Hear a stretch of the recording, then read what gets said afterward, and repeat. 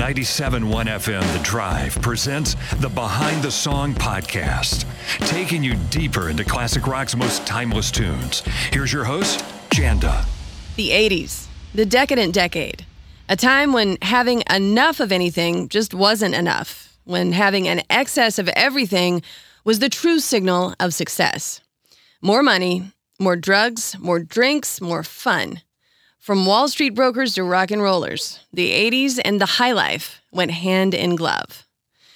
And who better to write a song about the pitfalls of this era than the person who seemed to see it coming, and who had both enjoyed and railed against the spoils of fame and money for close to 20 years by the time the decadent decade rolled around. Pete Townshend's Eminence Front not only cautions against the emptiness of greed and materialism, it also manages to sound like the exhausted tension of a party that seemed to never end, no matter how badly you wanted it to.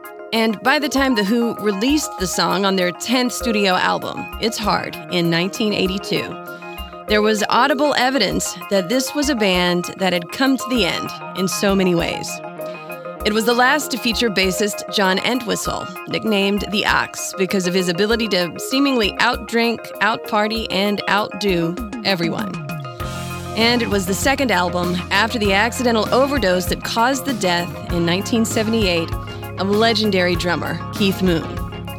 Moon had been replaced by drummer Kenny Jones of The Faces, who was often the subject of criticism of his playing style by Who frontman Roger Daltrey, and this was to be his last album with The Who as well. Both It's Hard and the previous album, 1981's Face Dances, sound like a band that has lost their direction.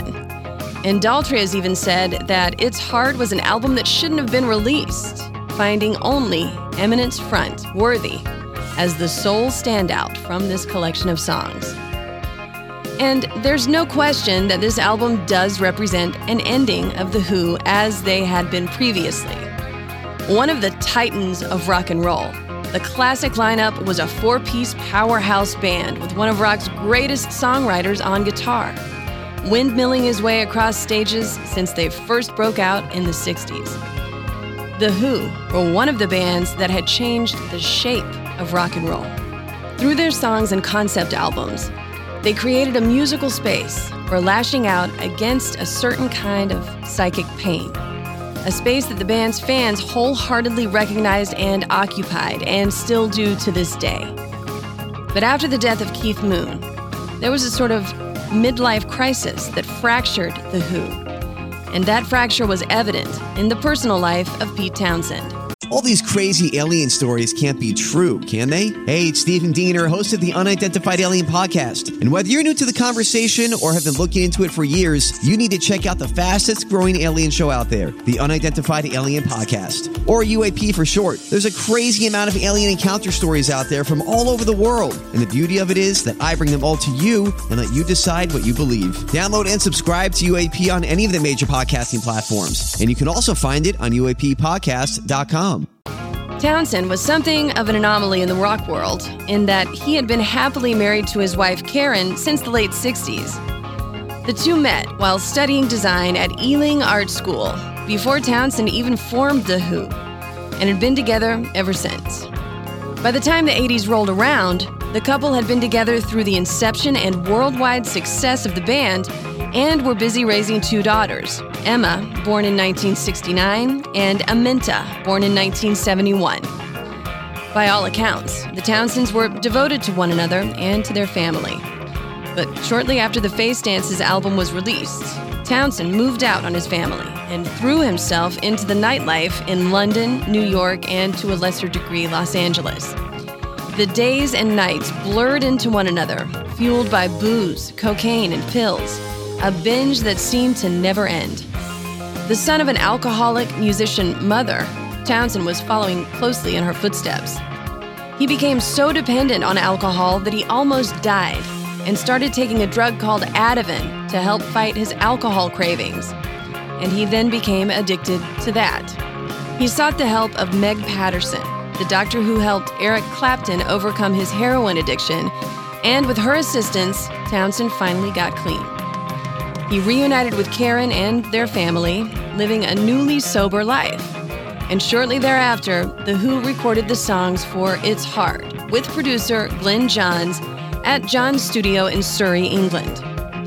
Johns is the same producer who worked with the band on epic albums like 1971's Who's Next, Quadrophenia, and more. And indeed, he is the man behind so many of rock's great albums by bands ranging from the Rolling Stones to The Clash that it's really about where The Who were as a unit that accounts for the sound of It's Hard as a whole.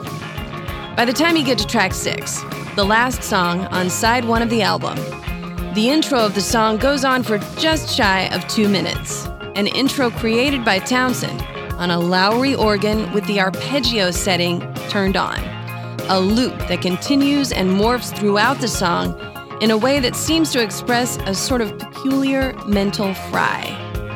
The sound of a thought on repeat, or a night that just won't end.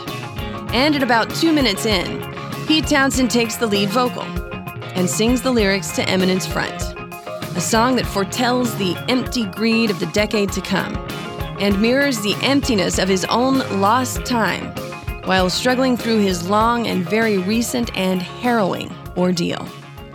The lyrics go like this. The sun shines and people forget. The spray flies as the speedboat glides and people forget they're hiding. The girls smile and people forget. The snow packs as the skier tracks and people forget they're hiding behind an eminence front. It's a put-on. The illusion or facade of being in power, when in reality, one is just hiding from real life and the things that really matter. That's an eminence front, just a show put on to maintain status or fame. It's these kinds of hard truths that Townshend had been working on since his days in the late 60s with his spiritual guru, the Meher Baba, who taught that each soul is actually God working on realizing its own divinity. Now nearing 40, and on the other side of a crisis, Townshend was writing about the shallowness he himself had indulged in so recently. And the song goes on. Come and join the party, dressed to kill. The drinks flow, people forget. That big wheel spins, the hair thins, and people forget. Forget they're hiding. The news slows, and people forget. The shares crash, hopes are dashed. People forget they're hiding. Behind an eminence front, it's a put-on. And the song ends with the lyrics, come and join the party, dressed to kill, repeating until it abruptly ends, 5 minutes and 35 seconds after it began. Eminence Front went to number 68 on the Billboard Hot 100 chart before it sputtered out. But the It's Hard album went to number 8 on the Billboard Pop chart in the US and number 11 in the UK. It was released to coincide with the band's farewell tour of America, and it was their final album until Endless Wire was released in 2006, 4 years after the death of bassist John Entwistle in 2002. During The Who's hiatus, Townshend stayed busy with solo albums and tours and his own book publishing company, among other pursuits. A son, Joseph, was born in 1989, but he and Karen eventually split in 1994 and were finally divorced years after that in 2009. The Who were inducted into the Rock and Roll Hall of Fame in 1990, and in 2008, Townshend and Daltrey received Kennedy Center honors as members of The Who. In 2014, The Who celebrated their 50th anniversary with a world tour and released their 12th studio album, simply titled Who, in 2019. One of the most influential bands of all time, The Who have weathered the decades admirably.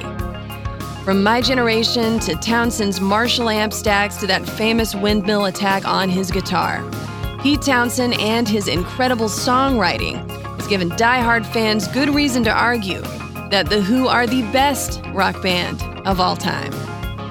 And even on the album that critics panned most broadly, the song Eminence Front stands out. A tale of a man reaching the middle of his life and, to borrow a lyric from an earlier Who song, finds to his relief that he can still see for miles and miles. I'm Janda, and this has been Behind the Song. Special thanks to Christian Lane for the music you hear on this podcast. Subscribe on YouTube and watch the video episodes, and you can follow Behind the Song podcast on TikTok. On the way, more episodes about the lyrics from songs by Led Zeppelin and more classic rock and roll.